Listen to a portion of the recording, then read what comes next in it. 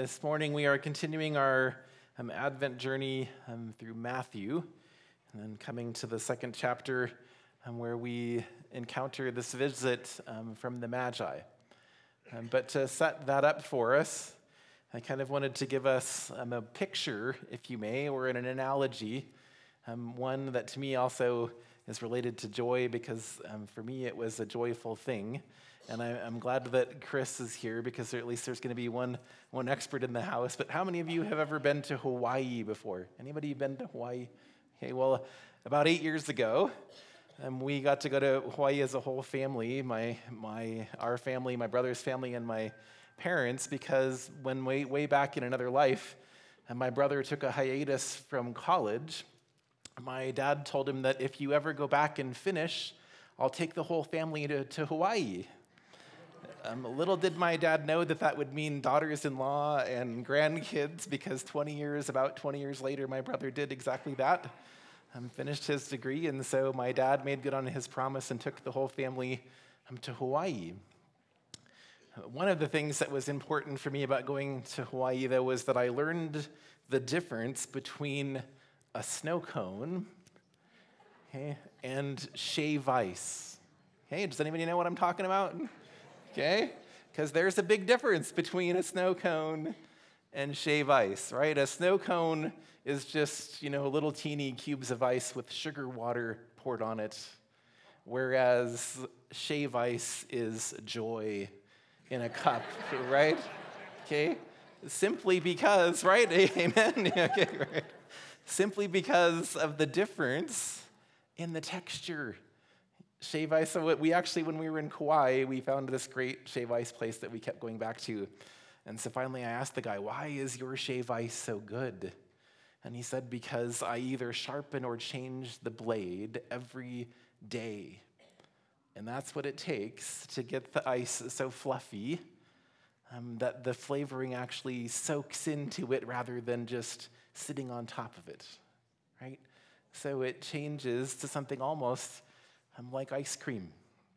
And that actually is a picture of what's happening in our passage this morning as we see Jesus encountering in his birth at the very beginning of everything Herod in this passage, and then the Magi playing their role. As I've titled it, it's really an encounter of star-crossed kings, of the fate of these two kings, one of them the real deal, right? One of them shave ice. One of them a pretender. One of them a snow cone. But in all kinds of ways, what we need to hear this morning is that we settle for snow cones when we could be having shave ice.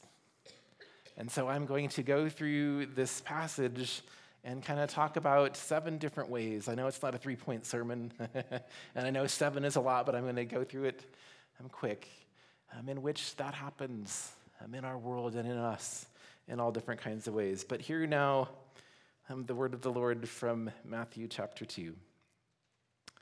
After Jesus was born in Bethlehem in Judea, and during the time of King Herod, Magi from the east came to Jerusalem and asked, "Where is the one who has been born King of the Jews?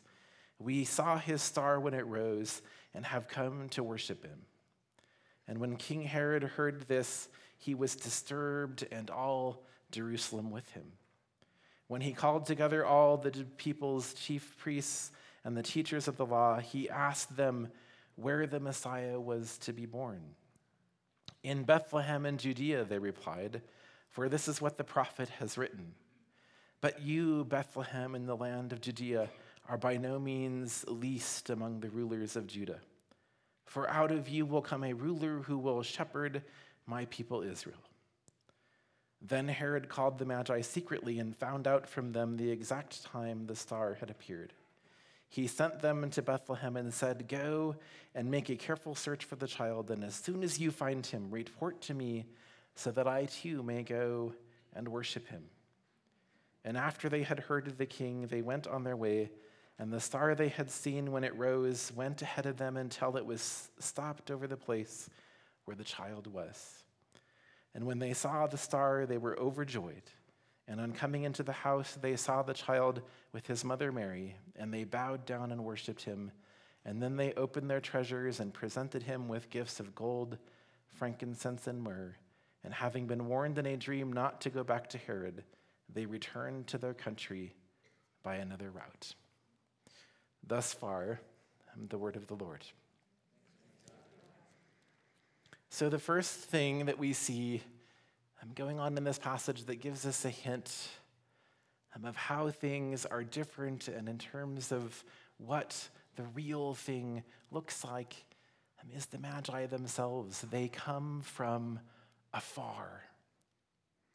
They come from afar, and somehow they know more than Herod and the chief priests and those around him about the birth of Jesus, because they see the star. And so they come and they ask, well, where is this king to be born? Probably expecting everybody to say, oh, well, over here, we know exactly who that is and what you're talking about. But instead, the response they get is, huh? Right? And they're disturbed, right? Because what does this mean if there is another king?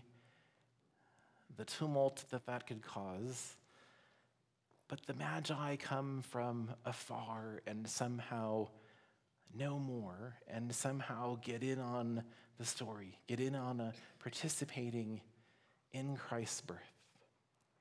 And so we need to remember that the real deal always includes people from afar and people who may not be like us, people who we may think don't know what's really going on, but sometimes often end up knowing more than we really realize. And so Matthew includes in this account of Christ's birth the Magi coming from afar. And we so often would rather people who are from afar just stay afar, right? Hold them at arm's length. But God's desire is to enfold them into his plan and to his story and to have them become too part of his redemptive work in the world. The second thing we see is the star itself, and we often miss this because we get so caught up in the details. Was it a star? Was it a comet?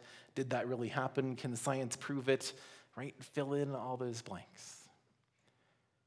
But what Scripture tells us not only about Jesus' birth, but in Revelation and in other places is that when God is really at work, creation points to it. Creation participates in it because creation longs to be released in its groaning from what it's been subjected to in the fall. And so if you really want to see God at work, one thing to look for is, does it do that in and for and through creation? Revelation gives us all these amazing pictures of how creation participates in God's story, in God's plan. And that's exactly what's happening here. Creation is the one who points to the sign and says, that's where Jesus is, the creator who will again restore and make this good creation as it was intended to be. Rather than seeing creation something just to be used or exploited or for gain. And so Jesus is pointed to as the real king, while Herod is again the pretender. The other interesting word in this whole passage that keeps getting repeated is the word worship. Right? The word worship. The Magi come to worship. That word can be translated honor, but Matthew, obviously, in the context of the passage and in the way that it's repeated, is intending something more there. They came to worship. And if we remember anything about Herod, Herod was involved in this dramatic, large-scale, huge rebuilding project of the temple, right? Of the place of worship. But it was just sugar water poured on ice cubes. Because he wasn't really concerned about worship. He was concerned about using the temple to hold on to and to consolidate his power. And so the Magi need to step in and show us what it is to come and to worship, and to find the child, to come a distance, to sacrifice, to not know what it is that they were even going to find, but to come and to honor and to worship that as they found Jesus.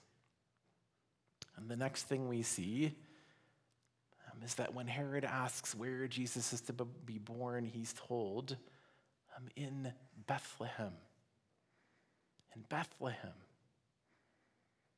An out of the way place, not DC, not the capital, not the center of everything, but something a little bit more out of the way, something a little bit smaller, but yet the right place. Because it was the place that the prophets had said that this would happen. You will not be the least, Judah, because out of you will come the real king, the real thing. And so we often think that we need to be at the center of things, right? To really do what God wants us to do, and we forget that often the best work happens and the best things happen on the margins. And when we're not in the center, one of the things that the church, I think, is wrestling with in all kinds of ways is that we used to be more in the center. And now our influence is less, and we have less of a place, and we grieve and lament that, but I think we should find joy in the fact that we get to do work on the margins. Because that's where the real work of redemption happens. And we're shown that in Christ's birth. The next thing we see is not just where that happens, but why. Bethlehem, because the king will be a descendant of David and will be the good shepherd. The good shepherd who leads his people where they need to go, beside still waters and to green pastures, to truly seek the best and to serve those he's called to lead. Not to use them to hold on to whatever influence and power he has. The real thing is that kind of leadership, that kind of service, and where we seek the best for all and as many as possible. And the next thing we see is that when the Magi do find Jesus, he is what? A child, a baby, someone weak and vulnerable. And we so often settle for snow cones by thinking that the real thing happens through power, through the spectacular, through the big thing. When God keeps trying to tell us over and over, the real thing usually happens through you. Through the real you, not the you wish you were, but the you in your weakness, the you in your vulnerability. And God uses us in that and does that over and over. And then the last thing that we see and that we need to know actually sets us up for next week, and that is in the gifts that the Magi bring to Jesus. And I know that all kinds of ink has been spilled on this, but a really basic understanding of that is that gold and frankincense and myrrh were gifts for kings. Gold was a gift for a king, and frankincense and myrrh were usually used for embalming. And so Jesus, from the beginning, was a king who came to give his life, to die, so that we might have life. Whereas next week we will see that Herod, as the pretender, is willing to take life in order to preserve his and his power. And so we see that the real thing involves our willing to give of ourselves, to sacrifice, to lay down life in order for life to happen. And so I've used the word power and authority, and I know that most of us don't think, well, I don't have any of that. But actually, we really all do. We all have spheres of influence where we get to choose all the time. Are we going to settle for snow cones? Or are we really going to look for and try to be, as much as we can, shave ice? Because the difference is, and the reason why that analogy actually works, is because the difference is that the Spirit, just like the flavoring on shave ice, enters into us, penetrates, is absorbed, and we become the flavor of Christ.